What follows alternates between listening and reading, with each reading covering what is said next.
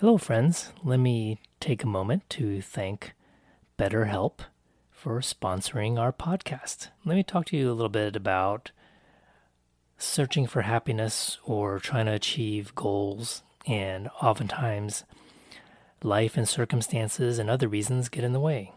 So, BetterHelp will assess your needs and match you with your own licensed professional therapist. You can start communicating with your therapist within 48 hours. And it's not a crisis hotline, okay? And it's not self-help, it's actual professional counseling, but it's done securely online. You have access to BetterHelp's network of over 20,000 counselors with a wide variety of expertise and training. And this is also about accessibility. If you don't have a counselor in your area to see in person, then this could be a great solution for you. So this service is available for clients worldwide, and you can log into your account at any time and send a message to your counselor. So again, accessibility. You'll get timely and thoughtful responses, plus you can schedule weekly video or phone sessions, so you won't ever have to sit in an uncomfortable waiting room as in traditional therapy. BetterHelp is committed to facilitating great therapeutic matches, and they make it easy and free if you want to change counselors if necessary. It's more affordable than traditional offline counseling, and financial aid is available.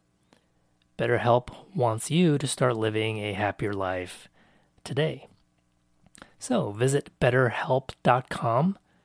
That's betterhelp.com/psychexplained and join the over 1 million people who are taking charge of their mental health with the help of experienced mental health professionals. And there's a special offer for my Psychology Concepts Explained listeners. You can get 10% off your first month at betterhelp.com/psychexplained. You can see the link in the show notes. Thanks again to BetterHelp for sponsoring this episode of Psychology Concepts Explained.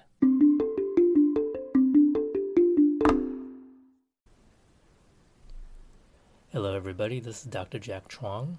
Hope you're doing well during this pandemic season. I'm recording this on a Friday, day after Thanksgiving, the year 2020. And yes, the year 2020 is still here. Can't believe it. Anyway, this particular podcast is based on a couple of students, at least, who have reached out to me. One is one of my current students taking one of my classes. Another one is just some random guy from Austin, Texas, wanted to know and get some information about, becoming a psych major, graduating with a degree in psychology, pursuing careers in psychology. And specifically, they want to know what my personal experience was going through this process. So that's what I'm going to talk to you about today. I can and will address, and I don't want this to be some sort of how-to or necessarily what you should do to pursue a degree in psychology, but mostly talking about my own perspective because that's all I can do at this moment, right?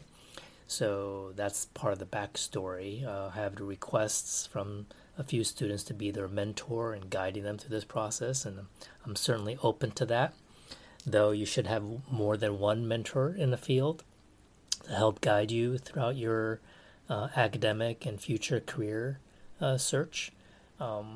So again, my doctorate degree is in counseling psychology, so my PhD is in that field. Although I started my PhD degree in social psychology. So if you look up Who is Dr. C, an older podcast, I think I went through a lot of that, all of those steps that I've taken. So this one is really focused on the academic steps. And keep in mind that I graduated with my undergraduate degree in 1989, right? And I started graduate school in 1990. So I'm sure a lot of things have changed in terms of the selection process and so forth, but I think a lot of things have not changed. So hopefully you can still benefit from what I went through and maybe learn from a lot of my mistakes. So I don't live life with regrets in that sense, but maybe if I had a do-over, then maybe we can all benefit from that kind of having gone through that experience. Okay? All right. So keep all that in mind as we go through this step by step.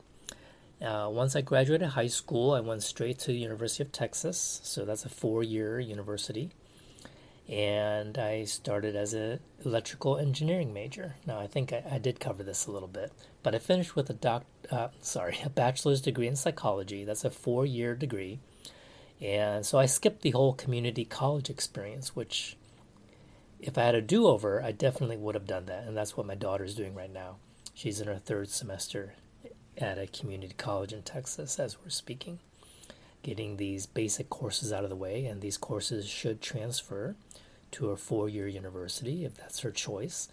And then she would enter probably as a junior in that 4-year university and then have a couple years to finish with a bachelor's degree.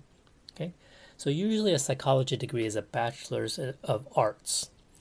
In some schools, maybe it's a bachelor's of science. It just depends on each university. So there's a lot of variability here. Okay, so nothing that I'm going to say today about my own experience or about getting a psychology degree is going to be universal. It's going to depend on where you are. And I know I have a lot of listeners outside the United States, so this process might be different if you're going to school at a university in Singapore or in Norway or whatnot. I'm projecting. Those are some places I want my daughter to look into. Okay. And she's not going to listen to my podcast. All right. So when I majored in psychology as an undergraduate student, I didn't really have a clear sense of which field I wanted to go into. There are few direct jobs related to psychology with a bachelor's degree that one could do. For example, chemical dependency counseling. You can get a certificate or a license. I believe in Texas they're called LCDCs. They may have changed the name. Again, I'm going by, and I'm out of the field of out of this clinical world for many years. Okay, I'm an academic teaching undergraduate psych classes, right? I veered off from that clinical route of treating patients to the education route. So do your research. A lot of my information might be slightly outdated when it comes to the names of these degrees. But fundamentally, with a bachelor's degree and possibly with an associate's, you can do chemical dependency counseling, right? Or in a psychiatric hospital, this is one of my part-time jobs before grad school, was to work as what's called a psych tech in a psychiatric hospital. So you assist the psychiatrist and the psychologist within that kind of mental health clinic or hospital, and you assist with patients, right? But your training is pretty rudimentary. You're not really doing counseling. You're just assisting with whatever patients need. Not so much as like a nurse would do. They focus more on the medical side. So you just have these general duties of, keeping patients company, understand what the goals are for each patient, and assisting with that.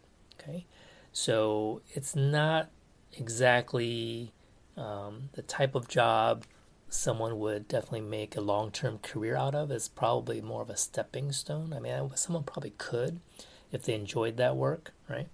My experience way back when was during the 9 months before my graduate school started.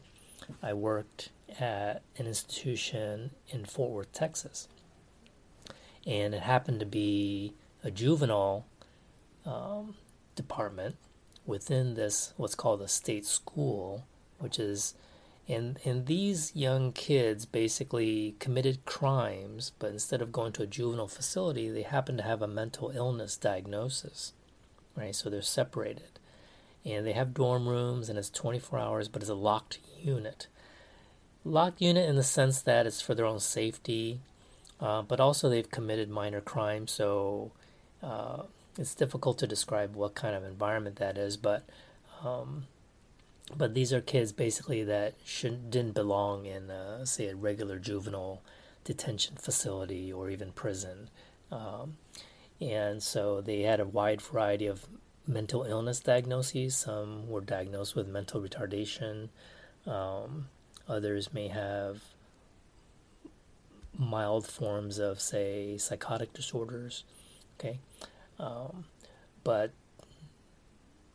they, in a sense, that was their housing unit. Okay, it was a residence. It wasn't an outpatient, but it was an inpatient. So every patient had a roommate and so forth. Okay. Um, Now, what can you do with a bachelor's degree in psychology? Even if you're not pursuing a career in psychology, being a psych major is a fairly decent, well-rounded degree because you have experience in the liberal arts as well as some science background. It's not the best field, say, if you want to go to medical school. There are more pre-med requirements in terms of biology and chemistry that's involved. But certainly, if you meet those requirements and graduate with a psych degree, that's not a bad thing. It could be a good pre-law degree, for example, or going into law enforcement. Um, so that's not. It's a well-rounded degree, but for most students, a degree in psychology really is a stepping stone for those who are psych majors to move on to the next level, especially if their goal is to become either a researcher, to work in business, as a consultant, to work in a human resources department, or to work in a hospital or private practice setting treating patients or clients. You want to get that master's degree, and that's the next step. Okay. And so typically as an undergraduate, let's say if you have an interest in being a clinician, working with patients, you can certainly volunteer, and this is what I did. I volunteered at the local state hospital. And, I don't know if I've shared this story in any of my podcasts, but I remember as an undergrad, you don't really do much. You just sort of hang out with the patients, okay, as a volunteer, keep them company. And I remember I was outside the playground shooting basketball hoops with a particular patient. Let me call him patient I, okay? Like the letter I. And so we're shooting hoops, and he's a young man, African American, and we got along really well. And then when I left that volunteer experience, I graduated, and that was in Austin. I came back to Arlington, Texas, where my family lives, my parents, and then commuted to Fort Worth to work at that state school. And I remember we had an outing where we were all in a van and going to, I think, like a YMCA to do some indoor activities, So we took these teenagers out with us, and I think I was driving the van. I'm really having a hard time remember, but in the passenger seat, there's a young man who's a patient, and I just had casual conversation. I realized that most of these teenage patients here didn't really know any Asian Americans firsthand, right? So it was intriguing to them as young people to be around an Asian person, basically. So I had a lot of nicknames like Bruce Lee, Jackie Chan, okay, all these kinds of things, which I didn't take as derogatory. That was just sort of, that was, their mental state at the time is that's how they saw me, right? As that kind of person. So one of the young men in the van, and I asked everyone, hey, I'm not the only Asian person you've met before, right? And most of them said, yeah, you kind of are. And then one person said, no, I actually knew someone when I was in a hospital, and we used to shoot hoops at the playground at the hospital. And I asked him, wait a minute, you're not talking about Austin State Hospital? Yeah. There was this guy. He was really cool, and we shot. We got along really well. I said, man, that was me. So I'm still the only Asian American person you've ever met. In any case, that's just a side story. And so, as an undergraduate, I think volunteering at either a VA hospital or any kind of psychiatric clinic, state hospital, I think is it's a worthwhile endeavor. It's really a good experience. You might get a good letter of recommendation out of it from your supervisor, and you get to meet patients with different, and it really demystifies a lot of these mental illnesses that you only read about in textbooks, and you read about you know, what psychotic symptoms are, and you're wondering, wow, what's that like in real life? And you get to learn that. And I'll talk a little bit more about my experiences as a volunteer and also as a trainee during my clinical experience when I do the podcast related to the chapters on clinical and counseling and psychiatric disorders. Okay, so I'll save some of those examples and anecdotes for then. But basically, it was well worthwhile. So that was my undergraduate experience. I took as many psych courses as I could. My psychology GPA was really high. I think I only made one B and the rest were A's. It was like a 3.9 or something. My overall GPA, because I started as an electrical engineering major, and then, my second year I really did poorly in some classes, so it really dropped my GPA. So I ended up with a 3.3, I think, overall, 3.2. And my SAT scores were not even through the roof. Okay, it's just slightly above average, right? So the fact that I got into a PhD program, actually I got into two PhD programs because I switched majors technically at some point. Don't go overboard on shooting for that 4.0. That doesn't mean everything. Okay. When I was a doctoral student, I was on the selection committee for incoming graduate students. So a few graduate students can work with the faculty as a team during these interviews. So we evaluated these applications, sorted them, ranked them, right? There was a system at the university for ranking them, and then we send out invitations for interviews. And I realized that it was an intriguing process because just because someone had a 4.0, we rejected some people with excellent academic grades. It's not all about the grades, people, okay? It has to do with your character. It has to do with whether during an in-person interview is this someone we'll enjoy working with for the next 4 to 5 years in grad school, right? So is this person dependable? Is this person fairly honest? Okay, I mean those kinds of traits, and so a lot of it has to do with your life experience. It's not just about padding your resume, but it's getting a sense of who you are besides the grades. Okay, when it comes to GPA, everyone's going to be pretty competitive, right? Sure, someone's going to be slightly lower. Others, letters of recommendation weigh a lot. Okay.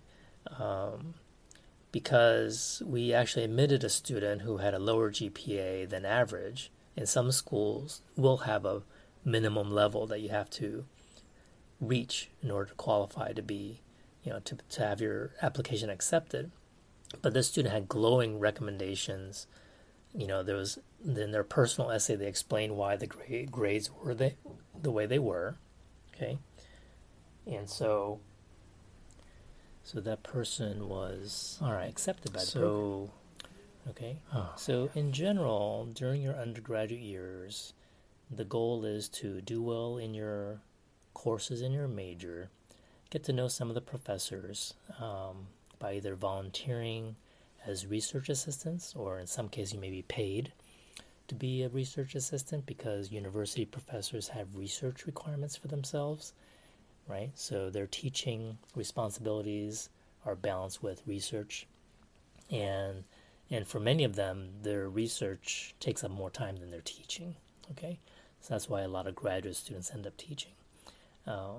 So as an undergraduate student, that's a really good experience and to put on your resume. But it also serves another purpose, is that if you do well and you're very responsible and show promise, then that professor would be a great person to write a recommendation letter. So you want to find 3 individuals, at least during your undergraduate years, that you foster that kind of work relationship. So just sitting in the back of a class, making an A in the class, never speaking to the instructor before or after class, and then suddenly you approach them to ask for a recommendation, chances are they may say, no, I don't really know you very well. And this is especially a challenge now with so many online classes. And so it is okay as a student to just email your instructor to strike up a conversation and talk about some things, in terms of questions about careers and all that, getting advice, right? Then you have a established conversation going. And if you need to get a recommendation letter from that instructor, they're much more likely to write one for you than if you didn't have any correspondence, okay? Because I basically, from my perspective, I turn students down when I don't feel like I know them very well, right? This was either before or after teaching online, right? So as a student, you have to make the legwork, make the effort to get to know the instructor, to be able to speak with them so they get a sense of who you are, okay? All right, so let's assume that you are a psych major, you're determined to go the next level, so you're going to apply to a master's program. Now, I'm going to focus more on the clinician part of it, okay, the clinical part of it. If you are wanting to pursue a PhD in psychology, right? Clinical psychology is going to be under the umbrella of the psychology department. I know that sounds like a no-brainer, but counseling psychology departments are often under a different umbrella, under a different school within the university called educational psychology, right, which is under Department of Education, okay?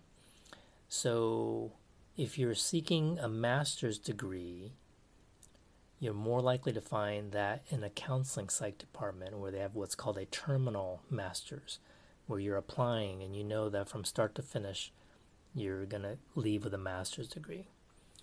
Whereas in many psychology departments, not just clinical, but social, developmental, industrial, organizational, these programs you can actually enter with a bachelor's degree, a 4-year degree, and you're entering into a PhD program where you're expected to do and earn the credentials of a master's degree along the way. So it's not a terminal master's program. It sort of can be if you decide to quit the program after finishing your master's degree requirements, but it wasn't designed to be that way. So they may have, and again, I'm sort of out of the loop these days, but it's possible that you can choose to get a master's in clinical psych when you enter. But most of the time, my experience, my understanding is that you enter into a PhD program and work on your master's along the way. Now, in those programs, if you already have your master's and you're seeking a doctorate degree, right, a PhD, then definitely all of these programs will accept that. In fact, under the counseling psychology programs that I know, the PhD and the master's program are separated.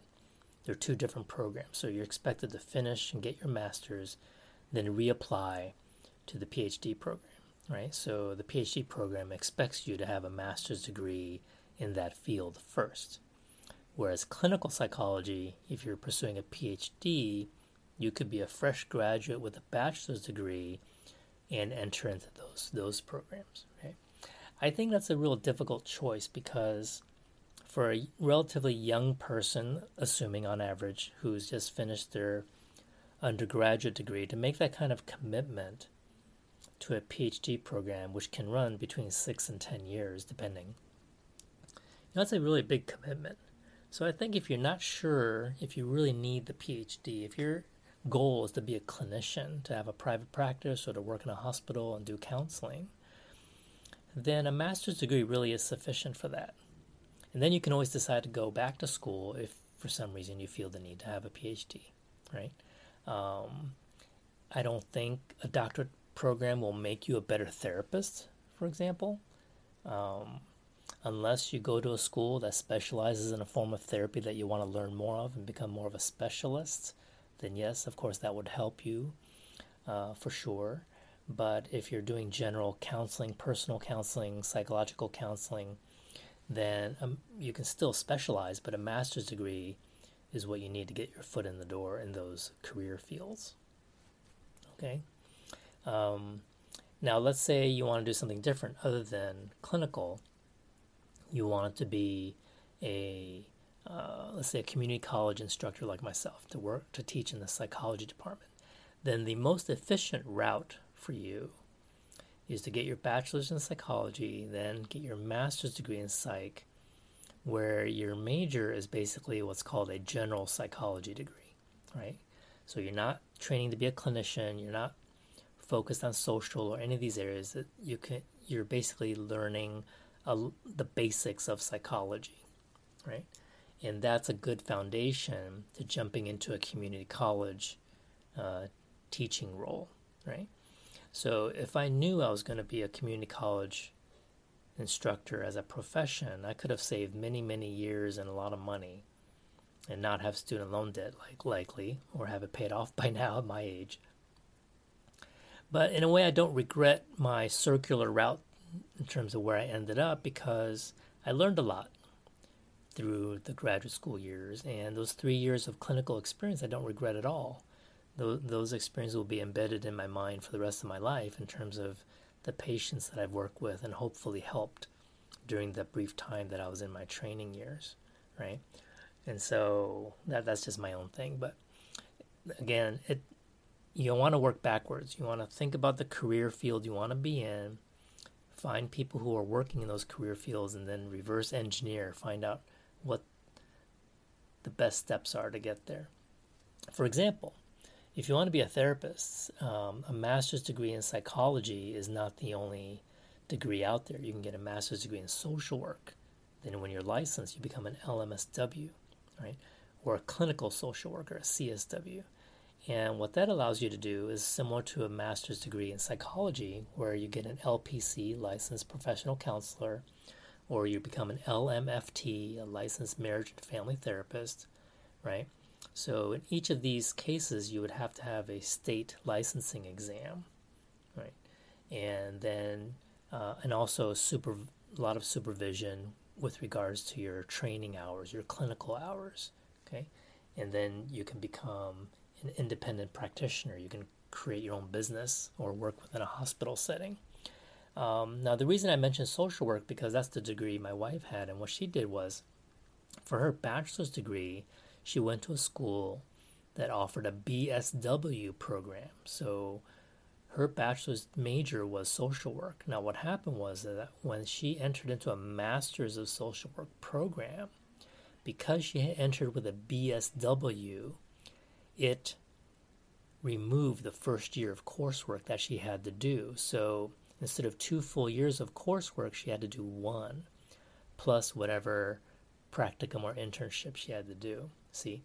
So that's a very efficient way. And I didn't think about this before when I was younger, but now I do, is that for those of you going on to take university classes and getting different degrees and all that, try to be as efficient as possible with every choice you make, right? Because that's a big financial commitment and investment. You don't want to just randomly take classes because you don't know what else to take, right? Even if you're at a community college level and you're not spending that much money on your tuition, you want to be as efficient as possible to make the wisest decision for every single class you take, right? Not so much for the appearances on your transcript, but just financially speaking, you want to be as focused as possible. You don't want to just sort of wander around for 3 to 4 years not without any focus, and then you end up racking up student loan debt that you have to pay off later. Did you hear the thunder? That was really well timed. Okay, so so I was really making a good point if it's followed by thunder. All right, so in any case, let's see. Okay, so if you do want to become a community college instructor, you can get your foot in the door with 18 credit hours. That depends on the state you're in, but in the state of Texas and many community colleges, that's what I've seen. And again, do a little research. They may have updated that. Maybe they want you to finish your master's. But if you have 18 credit hours of master's level psychology classes that you've taken yourself, then that's the minimum requirement to allow you, usually as a part-time instructor, as an adjunct, to teach an intro to psych class. Okay? And there's probably an expectation that you should finish your degree, but depending on the location, wherever it's possible, you can continue teaching with that minimum requirement. Again, that depends on the school. Okay. All right. So again, a master's degree in psychology can be very much worthwhile, especially in this clinical area, and then you get a license for counseling, do marriage, family therapy, or license in social work. Okay. And my wife used to work as a medical social worker within MD Anderson Cancer Center. So she worked with the families of and help support the families and patients who go to that hospital, whether with they need financial help assistance, housing assistance, right? Social workers are experts in community resources, right? So if you're ever wondering, if you have a friend in need or yourself and you're wondering, well, what resources are out there in my community, find a social worker in that community and you'll definitely get a lot of answers. Okay. All right. So this is the big question. When I was in that committee interviewing incoming doctoral students and they already had a master's degree, the big question was, you already have a master's degree, you can be out there, you're already out there doing clinical work, counseling and therapy. Why do you need a PhD? And the truth was that most people did not know how to answer that, right? You would think they would know. It's a big commitment of time and money to go to get a doctorate degree, but they really did not know. You really should know, obviously, why you're getting that doctorate degree, not just because it looks good on a nameplate or your business card to have doctor behind your name. You can't just do it for that reason. So it could be that you want to become a hospital or university administrator that requires a doctorate degree, right?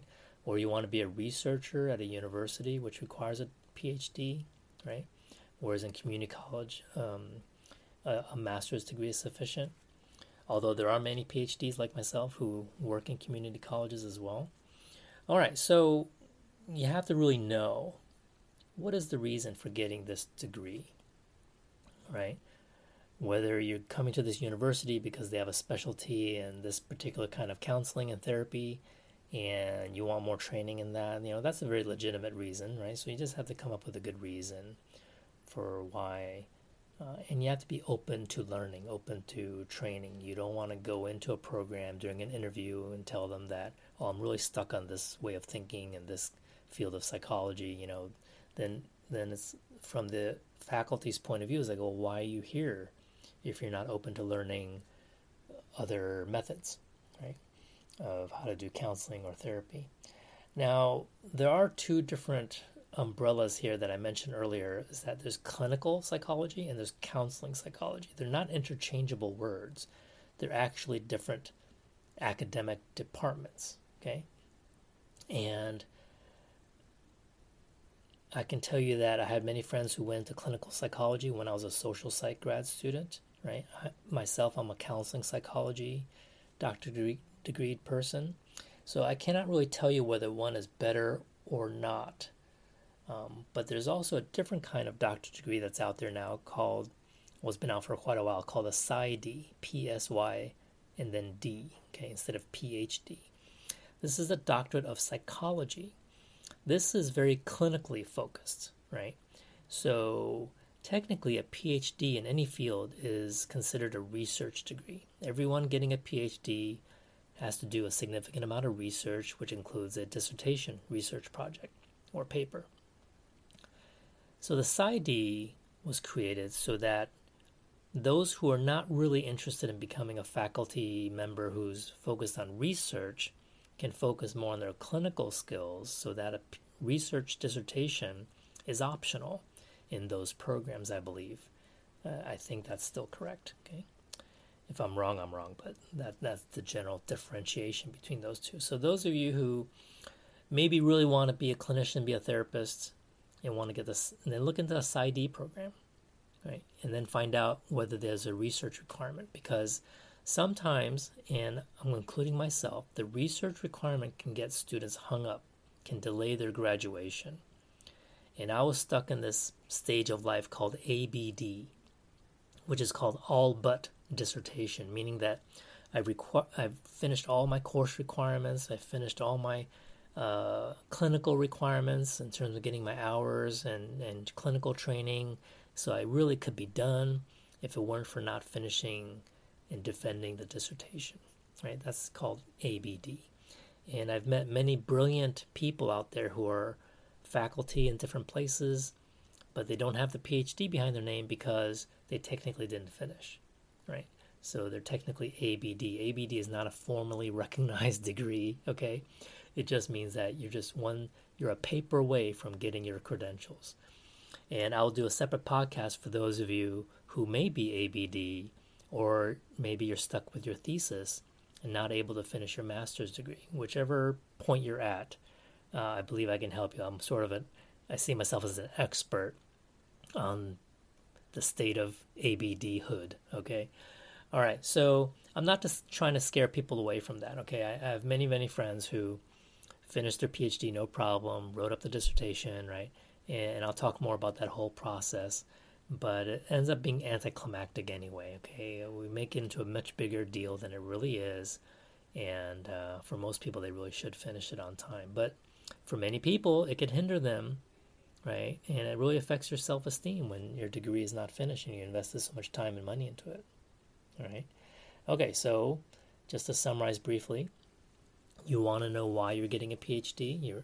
And clinical counseling, the training is fairly similar. You have to finish with a 1-year internship that most hospitals and counseling centers will recruit either clinical or counseling. So there's really no difference there.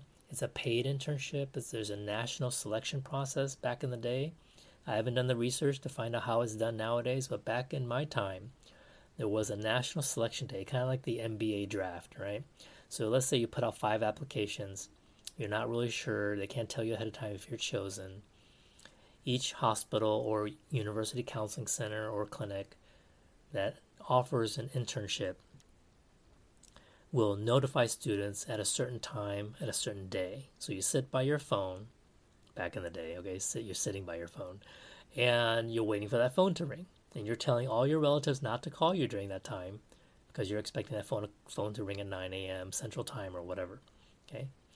And so in your mind, and there's a little strategy involved because if you have more than one offer, right, and your top choice is really the second school or hospital that called you, you have to play this little dance, and you can put one on hold, accept the second call, then call back the first one and reject, right? This is this whole thing you got to do. And luckily, I only got one offer. It was the Los Angeles VA downtown outpatient clinic. There were 3 slots. I was number 4 on their list. But one of the top 3 rejected their offer and took another offer, so I moved up. And out of over, 100 to 200 applicants, I got the 4th slot, so that's pretty good. And so I'll talk about that later in terms of interviews and all that. That's not really part of this podcast, but I was happy to get that. And that internship experience was wonderful, okay? And it's hard for me to talk about whether or not I want to focus on these very specific experiences, but basically, if you're looking for any kind of internship in any major, you want to find out if they're really focused on training and teaching. Because in my experience, there are others who flat out said that, we're overwhelmed here. We need people to come in and know how to do these psychological tests for our clinic. So they wanted cheap labor. They needed assistance. They weren't there to really train and teach. So then I would reject them before they even rejected me. Okay, so when you go into an internship, make sure that they're going to serve you in some way. What's in it for me? You do have to think that way. All right. Now, during graduate school, you have to support yourself, right? Now, if you're in a clinical program under the School of Psychology, again, that big umbrella, then that department is going to have a lot of undergraduate psychology courses, right? Well, they don't have enough professors to go around teaching them, so graduate students would teach those courses. I was in my early to mid-20s. I was a social psych PhD candidate, and I was teaching undergraduate social psych class at the University of Houston with very, very little life experience, mind you, okay, or even teaching experience, but I was doing that for a few years. You can be a teaching assistant, right? So you help grade papers, that kind of thing. There are some professors that have huge lecture halls of 500 students, and they would have maybe 7 or 8 teaching assistants. And whether you're a teaching assistant or a teaching fellow is a graduate student who would actually teach a class, then you get paid the same, right? It's part of your financial aid. It's like a stipend. It's basically like a work on campus job kind of thing, right? So it's a way of helping to fund graduate students instead of just giving them cash, like a scholarship. Yeah, so we had to earn it, right? So I had that experience. Then when I switched to the counseling psych program, they didn't have undergraduate counseling classes, so there was no teaching going on. So I realized that most of the graduate students in a counseling psych program were doing research, right? Assisting faculty doing their research. And I ended up in Houston's great because even though it may not be the most wonderful city to live in, I'm sorry, okay, that's just my opinion, okay, compared to a lot of places nature-wise, right, in terms of, it's fine, okay, the people are great, okay, and I enjoyed Houston, and I love the Rockets.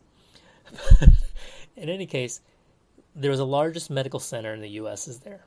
So there's plenty of job listings looking for graduate students to help with, say, data entry, right? And I got a job at the UT School of Public Health, University of Texas School of Public Health, doing data management, right? Worked in a little office, worked for a researcher. Then I got another job at MD Anderson Cancer Center in their psychological research wing, different from the hospital cancer side, but they had a smoking cessation department to help people quit smoking. So we would use to put out ads and people hear them on the radio. If you're trying to quit smoking, you can attend our free program, basically be a subject in the study to help people quit smoking, and that's what we did. So I was a research fellow there. During your PhD years, you want to start your dissertation paper as soon as possible, so it's helpful to do that from your research jobs, okay? And I didn't quite take advantage of that. I kind of got stuck in that process, but a lot of people do that. So I'm working here. I might as well get permission to collect data as well, have my job supervisor be part of my dissertation committee as well as my other faculty members, right? So you kill a lot of birds with the same stone. Does that make sense? Yeah, that's what I think. Okay. All right, so again, let's go back to the title. Is a graduate degree in psychology worth it? I would say, heck yeah. Okay. When I was at the University of Houston, I taught a night class, and it was a master's level course. I asked my students, so you're getting your master's degree. Anybody have thoughts about getting a PhD? And some students actually said that, well, a lot of us were discouraged from other full-time professors here.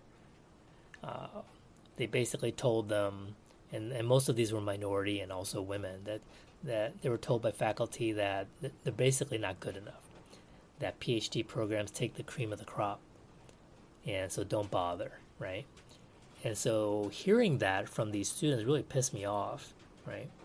Because I'm not sure why a professor would have that mindset. Maybe they had the sour experience of getting into graduate school or had a bad graduate school experience. But to me, if anyone is motivated enough and understands why they want to earn a PhD in psychology and understand the sacrifice that's involved in doing so, should by all means try, right?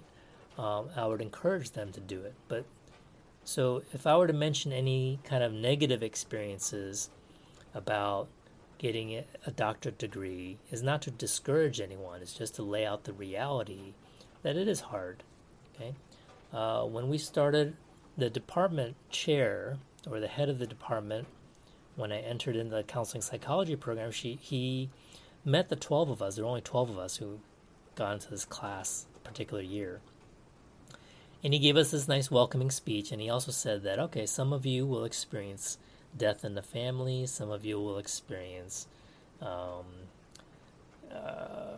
divorce if you're married, and he just went down the list of sort of negative life events. And the reason he said so is because, just like a pandemic, graduate school will just put an extra stress on everything that's going on in your life, your relationships, your family, your finances, so anything that was normally a responsibility that has a certain amount of stress with it, being in graduate school will just increase that. Now, many of you who are getting your associate's degree or bachelor's degree are probably already feeling that, right? You're juggling so many things, work, family, school. So it's more of the same, really. when you're going to graduate school. So you definitely want to have a spouse or a life partner or whoever that is, a family member that really understands. And they may not, because you might be the first generation in your family's history to go to graduate school or even go to college. So the people around you may not understand how hard it is, right? Even though you try to explain it, they just think, well, it's just school. What's the big deal, right?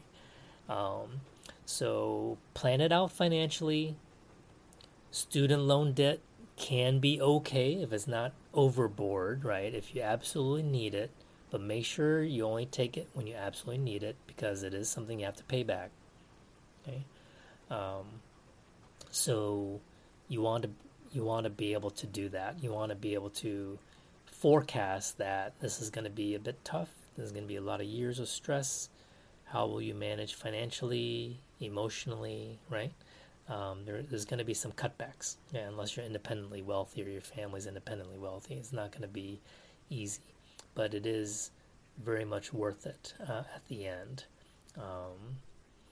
Now, just because you wake up one day after defending your dissertation, you're not any smarter than you were the previous day when you haven't earned your PhD yet. You're still the same person with the same amount of information and all that in your brain.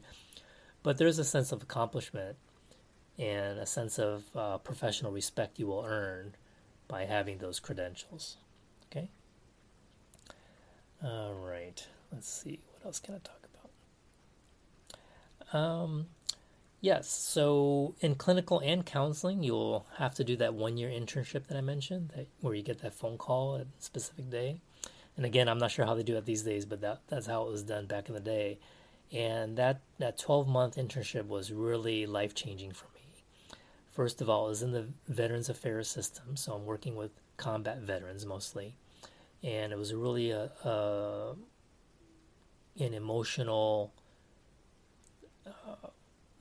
the most emotional year I've ever had, because I'm working with individuals who've been through life and death situations, witnessed a lot of trauma and also death around them, and yet are, you know, doing their best to try to live a normal life. So with the Los Angeles outpatient clinic, we work with people who are homeless, substance abuse addiction, people with psychotic disorders like schizophrenia, the older set working with Alzheimer's and other dementias, worked in a stress management clinic. It was really the most well-rounded learning environment I've had, and I really cherish that. So when I was finished there, that's what an internship is designed to, is to for them to invest a year of their time to train you, and that if you want and if you desire it, you take a job there, right? So that door was there for me. But going back to my ABD status, I didn't graduate yet. I didn't feel comfortable taking a job, and plus I'm not sure if I could have until I finished my degree, right? And so I'm going to do a separate podcast about being ABD and how that holds you back, and how to get over that hill so that all the doors would open. So basically, once the degree is finished, feel a sense of relief. All these doors and opportunities open up because you got the golden ticket. You got the ticket that allows you to go through these doors to audition for these jobs, right? And so, yeah, it's totally worth it. It's very rewarding to be a counselor, to be a therapist, to be a psychologist. It's extremely rewarding. As an academic, the reason I chose this route was because I thought, well, I can spread the word about psychology and the importance of it and break down all these myths and educate people. 38 students at a time in one class. So in 1 year, I'm affecting hundreds of people, right? And hopefully in a positive way. Whereas as a clinician, I'm working with someone one-on-one. I may have maybe 4 or 5 patients at one time. I'm working with a very small group in group therapy. Yes, I think that would be very rewarding if I chose that route. But I think both routes are great. I'm affecting hundreds of people, educating them about the field I love. or I could be helping someone in a more in-depth way directly, person to person, or working with a couple, right? Or family. Okay, I think that's about it. So hopefully that gave you a rough idea of the process of going through graduate school. If I missed anything, if there's anything else you would like me to talk about, let's say what to do during an interview, or any other details about your school experience, how to get a letter of recommendation, that kind of thing. Any kind of specific part of this whole process, just let me know. And I'm really, really grateful that people who are listening who are not my students directly felt comfortable enough to reach out to me on Twitter and to ask me questions. So I thought that was really cool. All right, until the next podcast, have a good one.